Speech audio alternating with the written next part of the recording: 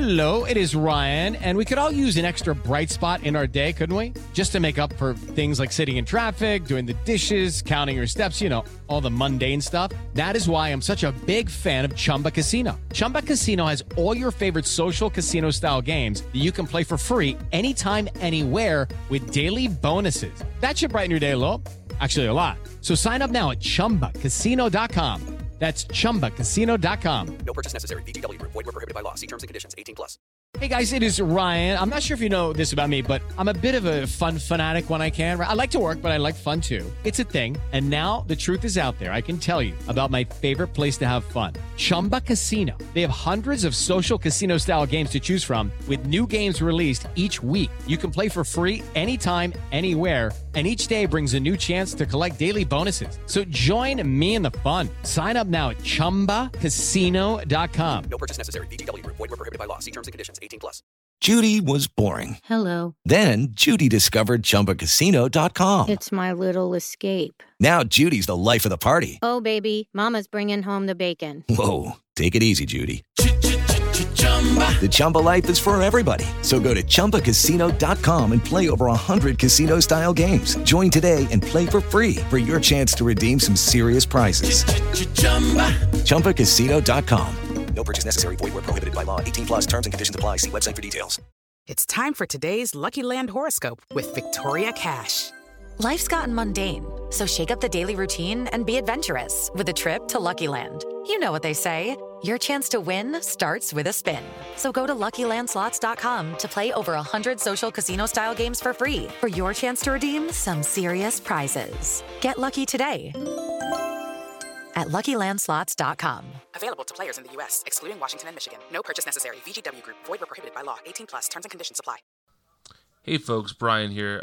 Before the show starts, I wanted to let you know my recording software used my computer's internal microphone, not my actual microphone for the recording tonight, so the sound's a little bit different than usual. It shouldn't be too bad, but I wanted to give you a heads up. Enjoy.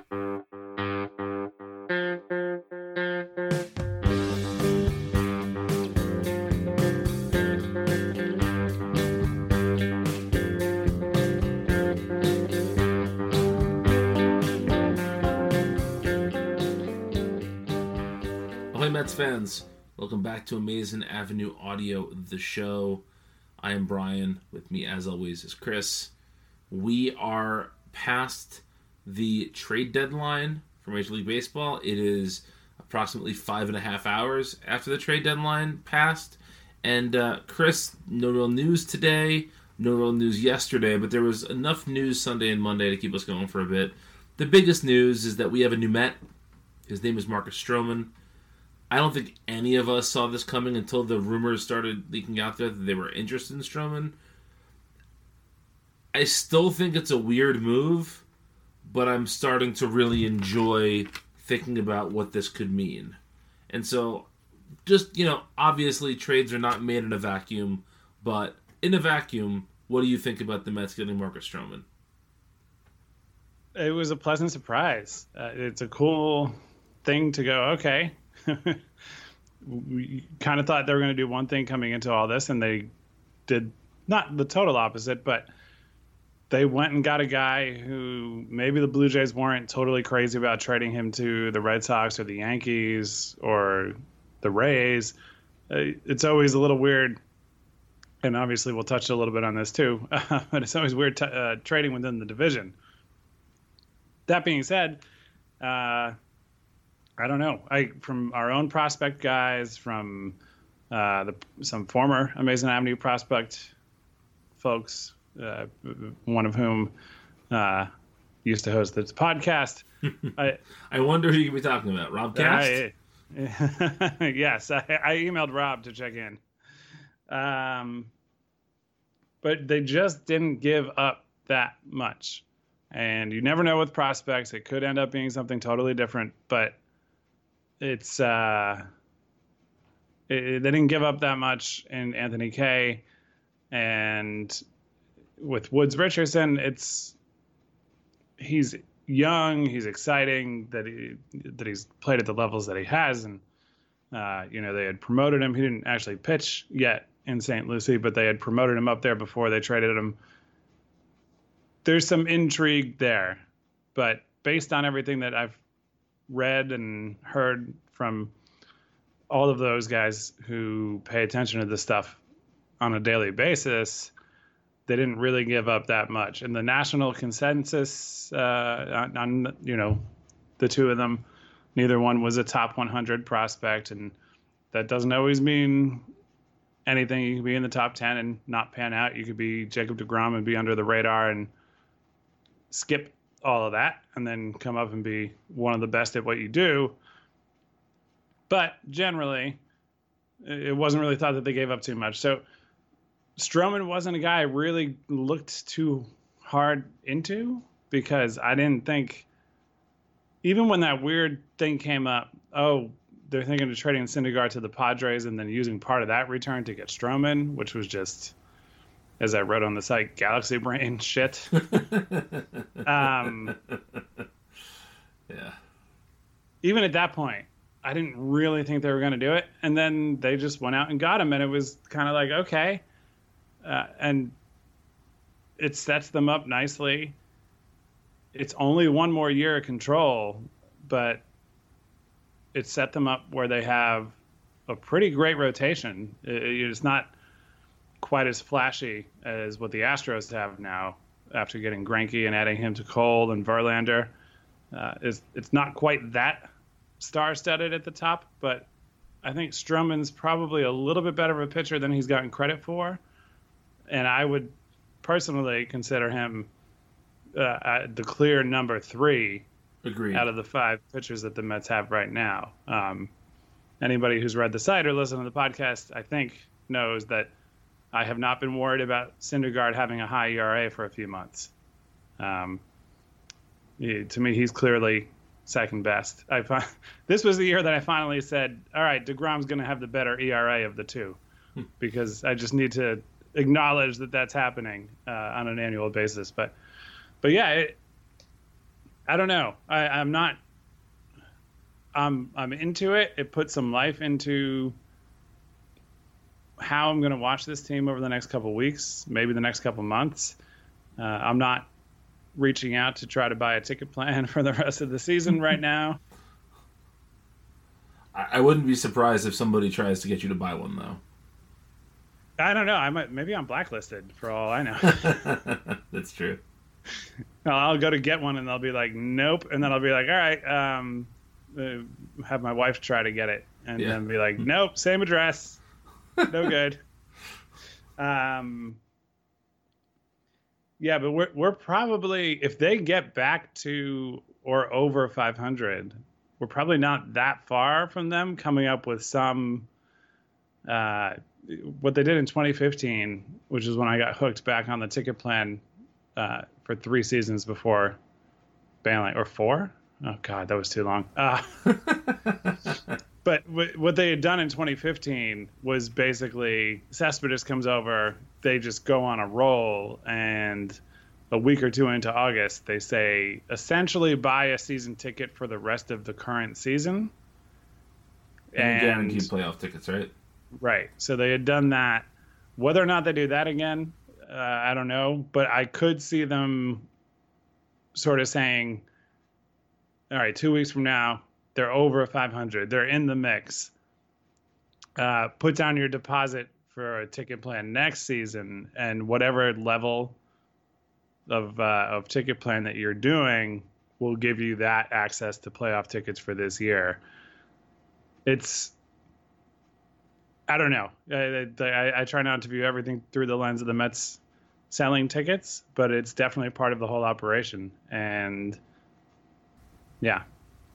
I mean, I also think we're a long way away from a playoff celebration here. Oh, yeah. No, it's, for a couple of weeks now, I fully acknowledge it's ridiculous that we're even talking about this. But it's not as ridiculous as it was a week ago.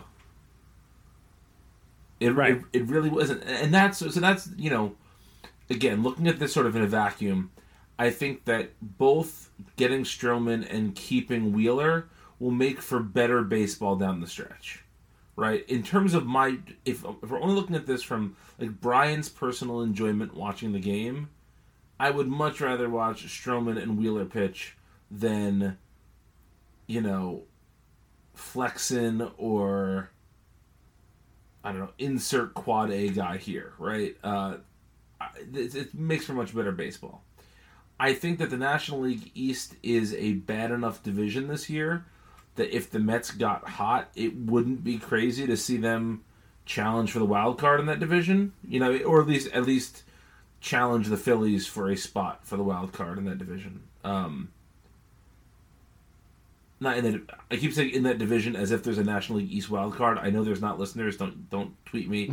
What I mean is that there aren't a lot of teams in front of them in the division that I'm all that worried about. Is what I'm trying to say. Right. And it seems like, weirder things have happened than teams at this point in the season with this record making a run for it. Even if they don't get there, it'll at least make the last 2 months of the season fun to watch, and that's really good. What I'm still kind of unsure about is what the Mets' game plan is for this season and beyond at this point.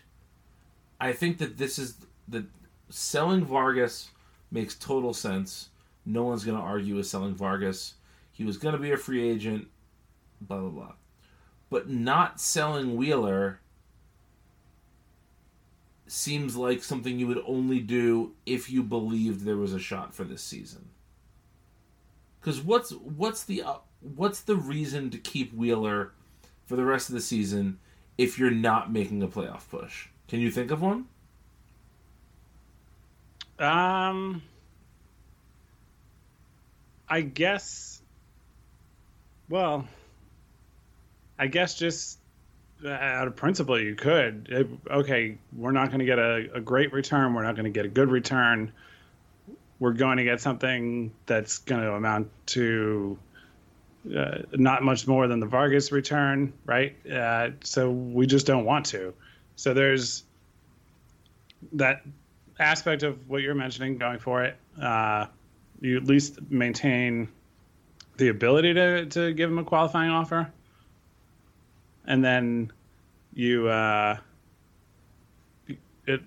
more time to negotiate with him if you want to avoid the qualifying offer process and just say, hey, look, we really want to keep you around. We've got most of these guys are around for at least 2 more years, Stroman 1, but we really think that'd be a great rotation, and maybe they work out a deal that avoids that process entirely. Whether or not they're thinking of doing any of those things, at least you have a little more flexibility. One nice thing, I guess, if you had traded him was that he'd be a free agent, and from his perspective, he couldn't get a qualifying offer under those circumstances.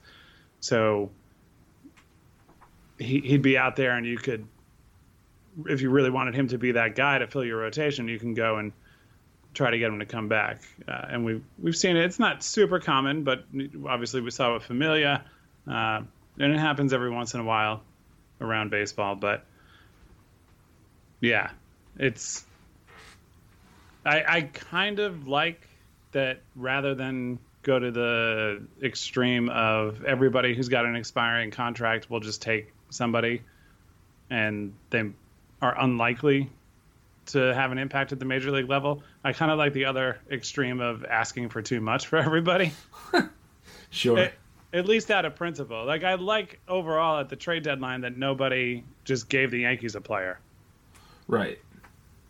You should ask the Yankees for a lot. They have a lot to give. Right. And it's not just, the big bad Yankees and they're the only team with money and all that. That's not the reality of baseball at this point in time. But they are, they're loaded. They're loaded with talent. They do have and spend a lot of money on payroll. And they shouldn't be criticized for that. But yeah. So I'm kind of glad nobody just flipped them a starting pitcher and called it a day. Right. Yeah, I agree with that. And, look, if the Mets do want to negotiate with Wheeler and work out an extension, I think that's absolutely fine. That's a good thing to do, possibly. But I can't see them offering Wheeler an $18 million qualifying offer, can you? I think I'm with you on that because they'd be so afraid of him accepting. Well, exactly. You know, an $18 million for 1 year is a lot of money no matter how you shake it. And a lot of money for a guy who's been good, but hasn't been $18 million good. I mean, that's more than DeGrom's making next year, isn't it? I forget how DeGrom's contract goes up. I know it gets there, but it would put him in the ballpark of DeGrom, regardless. Right, and he's not DeGrom. No, I like him just fine, but he certainly is not Jacob DeGrom. Very few are. Right.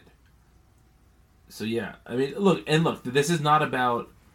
This is not one of those bizarre to me fan rants about saving an ownership group money. Like, this is not about the Wilpons shouldn't offer Zach Wheeler $18 million. I'm saying the Wilpons won't offer him that money because the Wilpons are cheap. Right. Yeah. Yeah. Clearly, if Zach Wheeler can get $18 million somewhere, then hell yeah. Yeah. Go for him. Yeah, absolutely. Right. But yeah, you kind of have to always walk this line of knowing that paying him $18 million wouldn't be the worst thing in the world in terms of what he might be able to give you. He might be able to be worth that if he has a season better than this one. But he doesn't have to be a Cy Young or anything to be worth that. But you can know that, and then you can also know if they offer him that and he accepts, get ready for a winter of nobody being affordable. Right, exactly.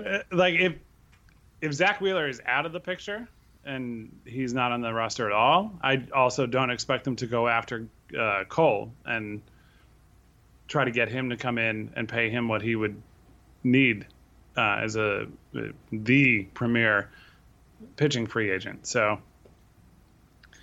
yeah. Yeah, I don't know. I mean, look, like I said, in terms of my enjoyment watching the games, these are good developments, right? This means better pitching. It means no Jason Vargas. And although I have to say, before he went Neanderthal and threatened a reporter, I was starting to warm to Vargas just because I think there's something endearing about a guy who clearly does not have the stuff he once had, that is just able to get by with smoke and mirrors. He was becoming a much, like, not just a poor man, but like a man who has no concept of money. That man's Bartolo Colon. Just the guy who keeps throwing despite the fact that people should be hitting him left and right, and he's surviving. I like to root for that kind of player. That's my kind of player sometimes. But the minute that you threaten violence to a reporter, fuck off. You're gone. You're dead to me. So I'm not heartbroken about Vargas being gone. And I have to say, if you look at the major league team, just the major league team, it looks like they essentially pulled off a Vargas for Stroman swap, right? You're losing Vargas in the rotation, you're gaining Stroman. I don't see how you can look at that and think that's bad. Just for the major league product, this is a much, much better person to be starting every fifth day than Jason Vargas. And I think to complement that point, not having that temptation, I think we brought it up last week, right? The buyout is $2 million, so it's really 1 year $6 million. Is Jason Vargas worth that? That's gone. You've eliminated this temptation that you might have. Although, given the circumstances, it seems like they were happy to part with him. But 2 months further out from threatening Tim Healy, maybe 2 months more of cromulent pitching performance, and you might get tempted by that. So that to me is good. that there's no temptation to say, all right, we're going to allocate that. He's got a rotation spot. We're paying him. That's not their team option anymore. If the Phillies want to do that, great. If he hits free agency, I don't think there's going to be any strong push by the Mets to go get him back. Especially after he was reportedly telling people he wanted to be traded away. Oh, I missed that. Oh, yeah. He apparently he was telling his friends he wanted to be traded. Yeah, well. So, and look, can I blame him? Not necessarily. But, like, you don't want that stuff to hit the press. Nobody benefits from that. Right. So, yeah, I agree with you. Just to remove the temptation of bringing him back is an excellent side effect to trading him away. Yeah. And we should mention the return they got for Vargas was practically nothing. And, you know, I got a less than kind email from a reader about my piece about the return that they got. And I just want to say, I am not criticizing the return the Mets got for Vargas, because I don't believe that they could have gotten anything much better for him. This is not me saying, you know, that this is hashtag Brody's mess or anything like that. This is the reality of trading a rental player at the tail end of his career who wasn't that great to begin with. You get Austin Bossert when you trade that guy at this point. You know, this is not. We will never get to 2011 again. We will never get the next Zach Wheeler for half a season for 3 months of Carlos Beltran. Right? That's never going to happen again. And so these are the type of trades that happen. So I was not criticizing the Mets for making this move. I was simply saying that the return that they got was nothing all that special. And I stand by that statement. Yeah. I will also say that, of course, he played baseball with Jeff Wilpon's son at UPenn. Of course he did. Like that's, yep. It's too perfect. But of course he did. And yeah, I mean, look, he's not on the team anymore. We don't have to sit through his laboriously long and frustrating starts anymore. We get to watch Marcus Stroman, who's not Cy Young, but he's certainly not Jason Vargas either. So I'm pretty pleased with the way that this turned out in the short term. But let's talk for just a second here about the long term. Do you think that the Mets reasonably believe they have a shot at contending this year?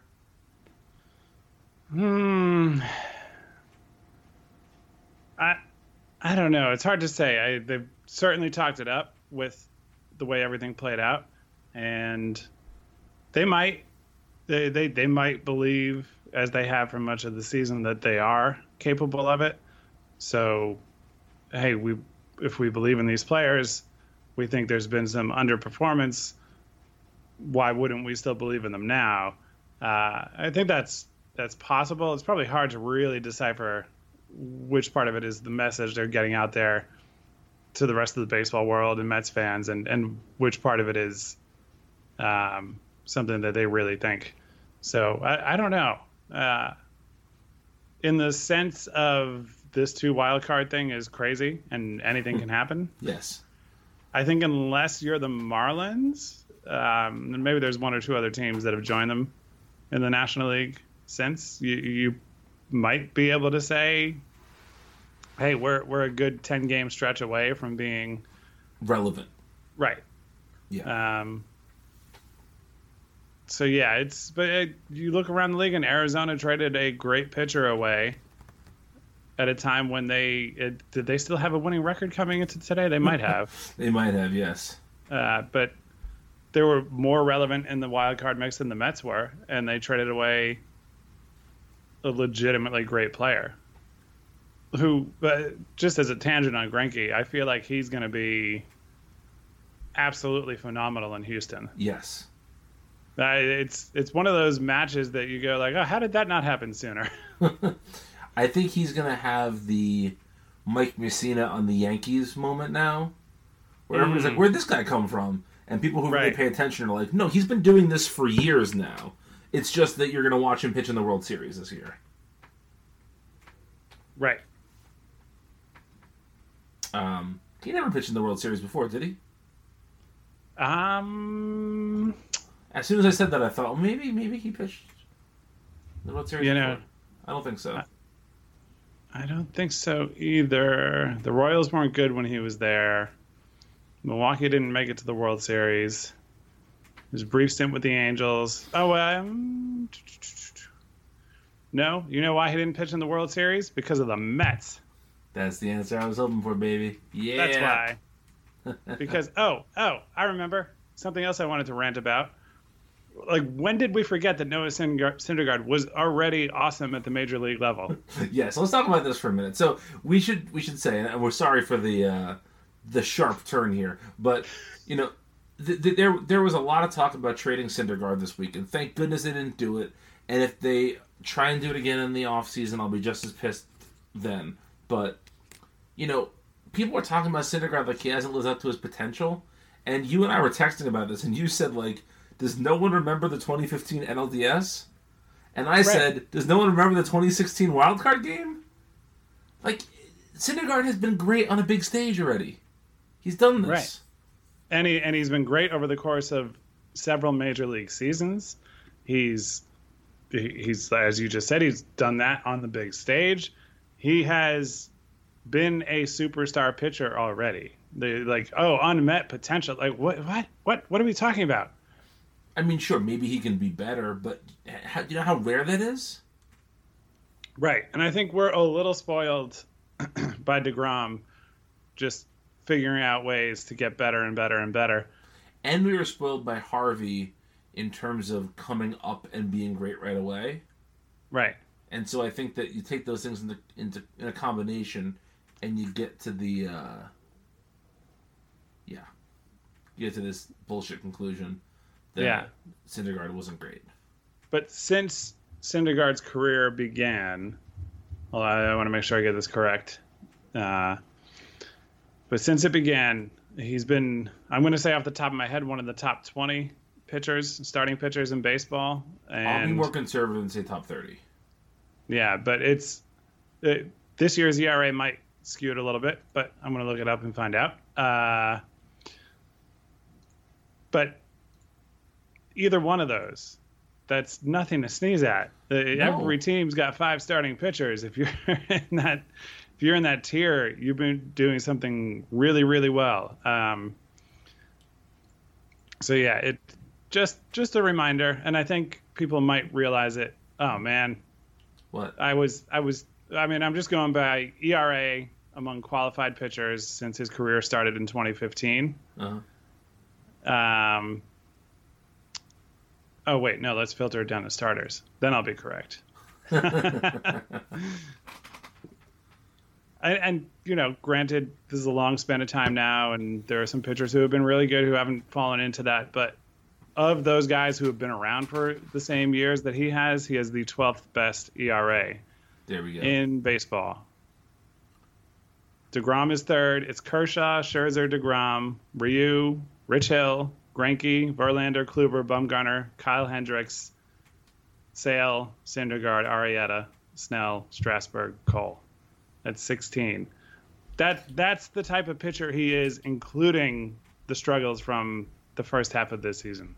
Can you imagine what a different list that would be if an earthquake took Los Angeles off the board? So many Dodgers in that list, man. Yeah, either some or all of that time spent with the Dodgers. Yeah. It's kind of crazy. But yeah, it is. But yeah, I don't even want to go back to the refrain of Lucas Duda is capital G good. That's not what Syndergaard is. Syndergaard is capital G great. Yeah. Yeah. He is and I know he wasn't up until the All-Star break. He had some gems, he had some stinkers, whatever.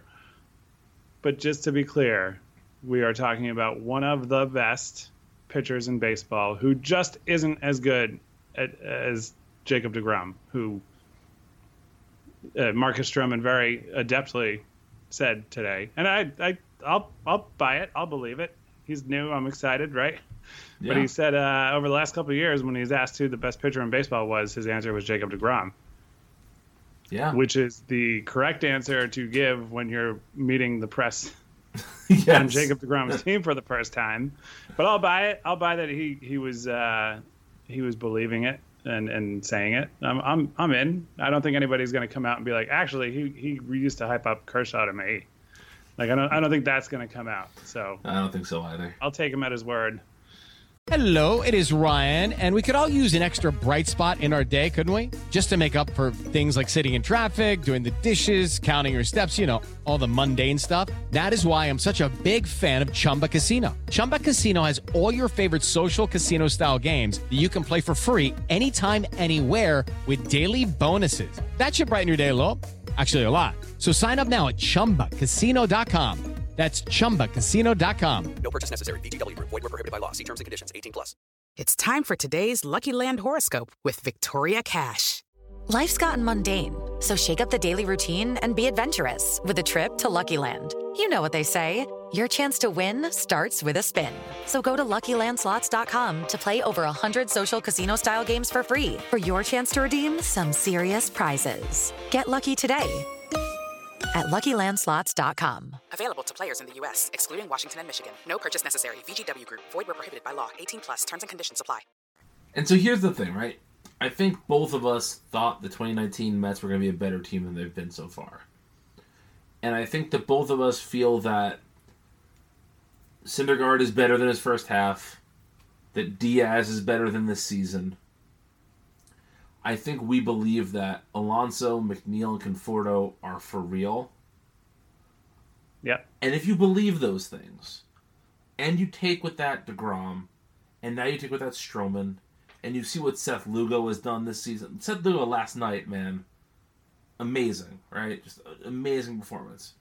You take that core, I don't see why they can't be very good next year if they don't blow it up this offseason. Yeah. Some smart moves, fixing the bullpen. You can do these things, and they could be very good next season. And I know I sound like a Pollyanna when I say that, but I mean, I can't picture a better core to build around than what the Mets have right now. Yeah. I mean, I can imagine the 27 Yankees or whatever, but you know what I'm saying. Like, this is a great place to be. The Mets have not had this deep of a core in a very long time. And yet, I don't think Mets fans, and I'll put myself in this category, I don't think we are as optimistic about the future as we should be. Do you agree with that? Yeah. Yeah, probably. Is that just Wilpon disgust or what? Yeah, it's like the opposite. Ugh, words. The opposite of Stockholm syndrome is like I'm going to resist that entirely and be skeptical and negative about everything, which I get. I get it. It's coming from a good place, but it might be that. Yeah, I don't know. I think with Stroman, I mean, even when Wheeler probably departs in free agency, I think with Stroman in place, you don't need to go out and sign a superstar to be your fifth starter. You know, and I don't think that Matz is gonna throw a Maddox complete game every start from now on. But I think if you think of going out and signing a solid fourth, fifth starter, and then you sign two or three other guys who can start if need be, add some actual starting pitching depth there, and you put together something that looks like an actual bullpen, I don't see why this team couldn't be very good next year. And that excites me. And that's what's weird about this deadline. I don't feel like any team this deadline changed their fortunes all that much, save the Astros, let's say. Like, the Braves got better today. The Braves did a lot of nice small moves today. But the Braves were probably going to make the playoffs anyway. I don't know if what the Braves did made them National League favorites, versus just National League East favorites right now. But all these teams just made these incremental improvements to make them better, not just for this season in some cases, but for the future. And I can't remember another trade deadline where teams were this wishy-washy about what the rest of the season holds. Yeah. I don't get it, but it's fine. It's going to be fun. Are you a little surprised that Todd Frazier's still a Met? Yeah, a little bit. He's another guy who's in a spot that I didn't really expect much of a return. But I kind of thought some team out there would want him. Just as a veteran bench presence. Yeah, and I felt like it was something the Mets could somewhat reasonably cover for. Obviously, it would help if Nimmo were healthy or if Juan Lagares could hit at all. Or if they didn't go out and spend $20 million this offseason on somebody who hasn't suited up in a uniform yet. Yeah, that would help cover for Frazier. I'm sticking with it. I don't think Jed Lowry is going to play a game in a Mets uniform. I was going to ask you, do you think that Jed Lowry or Yoenis Cespedes plays more games next season? Oh, Cespedes. Is there any player you're less confident about than Lowry playing another game for the Mets? I mean, like R.A. Dickey and Bartolo Colon. Oh, come on. They can come back. Well, yeah, no, of course. Of course they could. But yeah, no. And it's funny. I liked Lowry as a player for all these years. It's just been it's a situation that has resigned itself to nobody even asks about him anymore. I feel like people barely even ask about Nimmo. But yeah. But yeah, no. Maybe we'll be pleasantly surprised. But well, here's my Lowry question: if Lowry was healthy this spring, would Pete Alonso have started the year at first base? Yeah, maybe not. Because maybe Frazier's getting time there. Alonso's worth more than what they're paying Lowry. So if that is directly related, then I guess they did okay. I mean, I really think that this is that if it wasn't for Lowry being hurt, Alonso wouldn't have come up till the Super 2 deadline. Yeah. And just think about how much worse this season would be from a pure enjoyment level without Pete. Right. Oh yeah. Yeah, we were reminiscing in Slack about the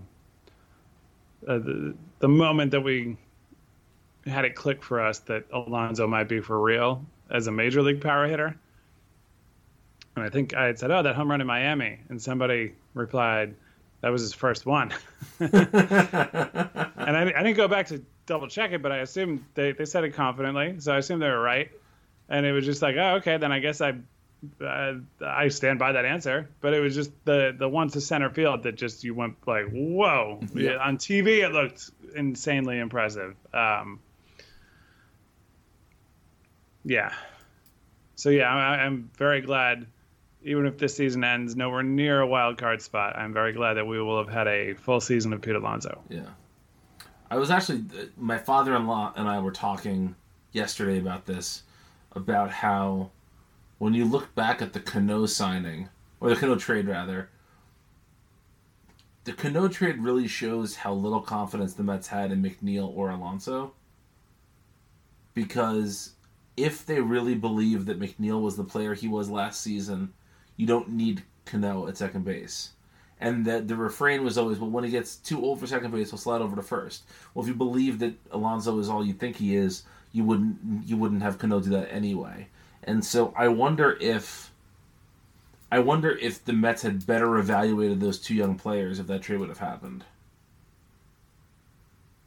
Yeah. And I'm still not totally against the trade. I'm not saying that, but it's really stark when you think about that for less money than they're paying Cano, they could have signed Kimbrel and Keuchel, still had Kelenic.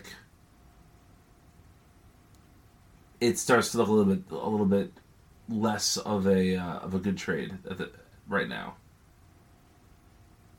I'm not ready to give up on it yet, but it's a weird trade. I don't know. Yeah, and well, we'll see. I'm still not. I don't know. I haven't tapped out. I haven't tapped out yet either. I really haven't. And I think that over the course of the next 2 or 3 years, Diaz could be worth the entire trade. Right. Oh yeah. What you said earlier in this episode, I certainly think he is better than what his stat line is in 2019 right now. I don't see how it couldn't be better than that. Yeah, better than really bad. But I still think he's really, really good too. Yeah, he's had a combination of bad luck and just a really piss poor season. Yeah, and that's just how it is. Ready for an email? Yeah, let's do it. Please email us, folks. aaaudiopodcast@gmail.com, like our friend Paul did. Paul said he's been a listener for a while and a Mets fan since 2015. He says that's a good year, and he is correct. He says, I try to gauge opinion from a number of national sources to try and gain more knowledge about baseball overall and the various trades that could or will happen. One thing I have found in recent times is a lot of national press and television don't like the Mets. One example is Buster Olney of ESPN, who does a daily podcast and is forever panning the Mets about the moves they make. The tweets/articles he provides about Marcus Stroman's trade were deplorable. Do you ever feel protective that only Mets fans can have a go at the Mets? And when a national press figure thinks it's fair game, you feel obliged to say, hey, it's our team you're talking about. Keep up the good work, Paul. That's kind of like the little brother syndrome, right? Like, you can beat the shit out of your little brother, but if somebody else tries to, you stand up for him. Right? I definitely know what he means. Don't you? Yeah. Oh, yeah. I get it. And I think coming from a perspective that we do where we're all fans and we don't hide that, we're not that anybody else on the professional level is, but we're openly Mets fans. So you might come at it from that angle, I guess, depending on the mood you're in. If you're particularly angry at something they've done, then you might go along with it. But yeah, I will say I don't have familiarity with the things Olney has done specifically. So answering this in a very general sense. But one thing I come back to frequently is that you have some writers, local, national, whatever, but professional, full-time writers who cover the sport sometimes try really, really hard to find the LOL Mets every step of the way. And you just don't have to force it. It's there. Like you'll get it and you'll know that there will be moments that everybody agrees they should be criticized, they should be mocked, but it's not every single thing they do. And I think that's important to remember. So I don't want to go down a rabbit hole of naming specifics, but yeah, it's I get it. I don't know if it's, for me, not so much that I feel defensive of the team as much as I think that I approach every move they make with an open mind. And I think that familiarity of following with this team on a day-to-day basis, you can kind of filter out, okay, this really is ridiculous. Mickey Callaway and Jason Vargas going after Tim Healy verbally or threatening to go after him physically in the case of Vargas, that was a moment that there was clear consensus. Everybody in the league, everybody who's involved in covering this should be criticizing and mocking the Mets without any question. You have moments like that.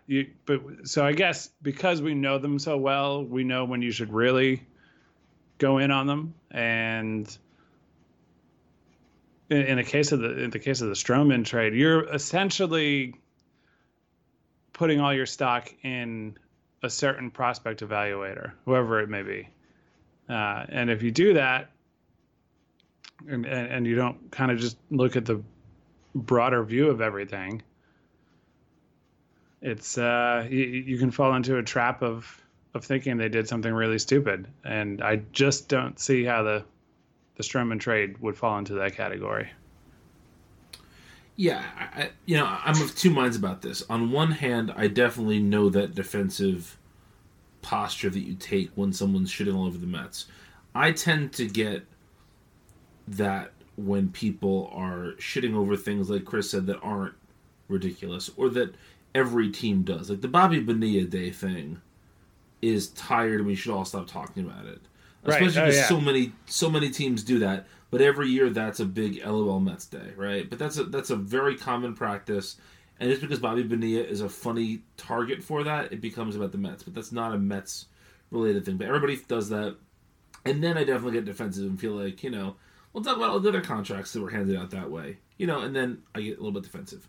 But I will say this: I think that sometimes we take things, we being Mets fans, not as seriously as maybe we should, because we've been desensitized to all the insane bullshit that happens around us. Yeah, that could be true. And so I think sometimes, like, having an impartial outsider look at this and say, like, puts a, like, fucked up stamp on something, like, and shows us, like, this is really a problem. I think that that's useful sometimes, because we get so caught up in it that we fail to see what is bullshit and what is not bullshit. Yeah. So I can see it both ways. But I will say this. I will say that, the Mets made the World Series not that long ago, and it only took writers and fans like a minute after the World Series to start picking on the Mets again. So I don't think that there's anything the Mets can do that will necessarily stop them from being the LOL Mets of the laughingstock of baseball, until there is, like, continued success or the Wilpons sell the team. And I think that, as crazy as this is to say, the Mets have a better chance at sustained success in the next 5 years than they do over the Wilpons selling the team. So let's hope for some success. Yeah, please. Please. Well, Chris, what's your music pick for this week? Oh, yeah. Music pick. Okay. Do you want me to go first? I have one, but it might be a repetition of an earlier one. So, yeah, you go first while I try to figure that out. If you search the name of the band on Amazing Avenue, you should be able to figure it out. Yeah. All right. I'll do that while you do yours. Okay. So, I am a big fan of Lou Barlow. He is the bass player for Dinosaur Jr. He's the leader of Sebadoh. I had a chance to go see him on Saturday night. I didn't for good, like, I wanted to be home with my kids reasons, but I have regretted it every minute ever since. But he has done this really, really cool thing. It's not an album, and it's not something that you can just, like, go out and listen to, but his record label is called Joyful Noise, and they're doing this thing they're called the Artist Enabler Program. And so for $5 a month, you get exclusive songs from Lou Barlow every month delivered to you. And so the first installment came out this week, and it's 4 songs, and all 4 songs are really, really good. And then he also put up all the demos for those songs, so you can see how the songs sort of evolved from their original form into what they are now. Next month is supposedly a bunch of older songs that he had made in the early 80s. It's just a really cool way to engage with a musician and to support the musician directly. There's something like 100 members of this club already, and so that's $500 a month.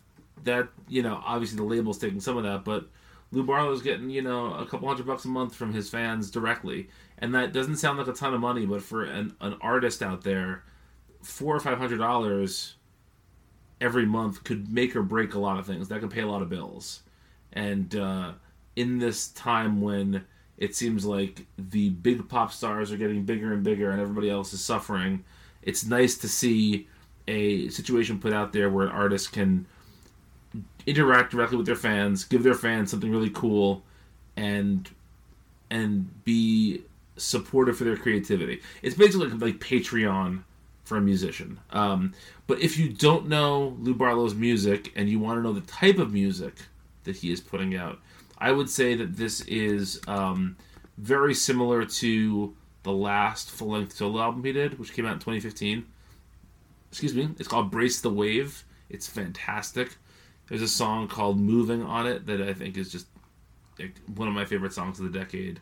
And yeah, there's great songs, and the money's going. I think they said there's some insane percentage of the money going directly to Lou Barlow. Is it 90% of the money goes directly to him?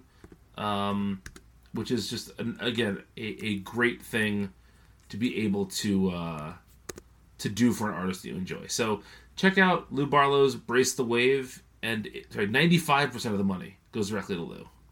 So that's a pretty great percentage. So check out Brace the Wave. If you like that, consider throwing $5 a month to this guy for him to create new music for you and for me. That's my piece. Chris, what's your pick this week? So I'm just going to go with what is on my record player right now. And it's not breaking news for anybody. I don't think, or maybe it is. Okay, I shouldn't say for anybody, but yeah, Iggy and the Stooges, Funhouse. It's one of the best records of all time.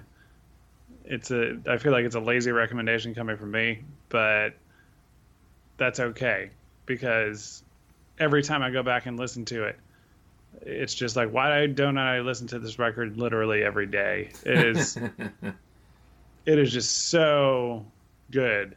And there's just I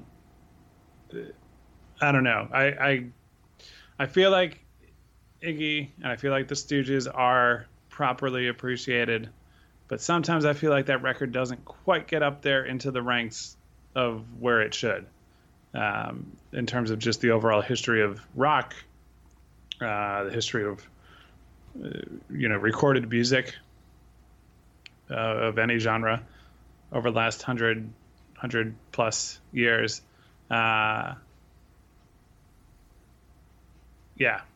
Just listen to it a lot. Listen to it loud. Yeah, that's certainly one of the requirements. But yeah, I think that's the oldest recommendation I've made at this point, but it's still, I'm going to say it's probably better than every other recommendation I've made. It is sort of the holy grail of everything that I think a band should seek to be. The mix of being able to be that heavy, loud, fast sound, but still have a groove that you would, that you might think of a different genre, whether it was rock or another one entirely, but to just have that drive behind everything and still be loud and noisy and doing crazy shit. I feel like the likelihood of everybody listening to this record already is high, but I don't know about that. Maybe not. But whether you already know it and you like it or love it, like I do, and maybe it's been a little while since you put it on, go do that today. And if you've never heard it before, shut off everything else and just either, get some really nice headphones or a proper stereo or whatever you got, and just listen to it and don't do anything else. Yeah. I'll actually say, while a nice set of headphones is nice, I feel like there is so much, just, pardon the reference, raw power in the Stooges that it'll get by like on a shitty transistor radio too. Yeah. It will. Listen to it in any format the first time, and then as you get into it, give it each one of those types of things where you can sort of hear it all. And then if you really want to take a deep dive, if you already know it and you haven't been exposed, there's the complete Funhouse sessions, which is everything they recorded, every take. It's just this massive box set that I'd never owned it physically, but it's out there on the streaming services now too. And, I'd found a copy of it to download back then when it was almost impossible to find a physical copy of it. So if you already love it, or if you listen to it a few times and then you want to hear how the record was made, you can hear every take of every song. For nerds like us, that is heaven. Oh, yeah. And, certain things come out. Like, I forget if it's TVI. I think it was TVI, where the one that's on the record was take 13. And the timing of the vocals at the beginning of it had been different for the first 12. And then on take 13, they just altered it just a little bit, and then it was like, yep, that was it. They changed one thing, and the first take after they changed that sequence wound up being the one that made the record. So things like that are fascinating. So yeah, there you go. That's Funhouse, just the record. And then if you're really into it, go listen to the takes and all that. I think it gives you as good an idea how it got to be the album that it is as if there had been a, documentary crew there. So I am typically somebody who's not very fast on their feet. I often think about the perfect thing to say like a month later, right? But I was in college, I was at a party, and somebody put on Dave Matthews Band, which is a crime. But that's the whole other story. And somebody said like, oh, Dave Matthews Band, when the fuck has there ever been a good band with a saxophone player? And I said, The Stooges. And the guy looked at me and was like, oh, God damn it, you're right. Like he was defeated that he hadn't thought of the Stooges before I said it. So that's like the one time in my life I have said something quick that was universally praised by those who heard it. So, yes. The Stooges make saxophone cool. Yeah. Yes, they did. Well, thank you all for listening. You made tonight cool. That's so fucking lame. I can't believe I said that out loud. Oh, God damn it. Anyway, the Mets of Marcus Stroman. This is a good thing. Go to AmazingAvenue.com where you can read the fruits of our labors for the past 72 or so hours. We've been furiously writing about trades and rumors. Our staff did an amazing job, so thank you, everybody. You can also hear all of our amazing podcasts at AmazingAvenue.com or on Apple Podcasts, Google Podcasts, Stitcher, Spotify. Wherever you get your podcasts, you can find us there, I assure you. You can find Amazing Avenue on Facebook, Twitter, and Instagram at Amazing Avenue. Chris is at Chris McShane. I'm at Brian Needs a Nap. Both of those are on Twitter. And until next time, let's go Mets.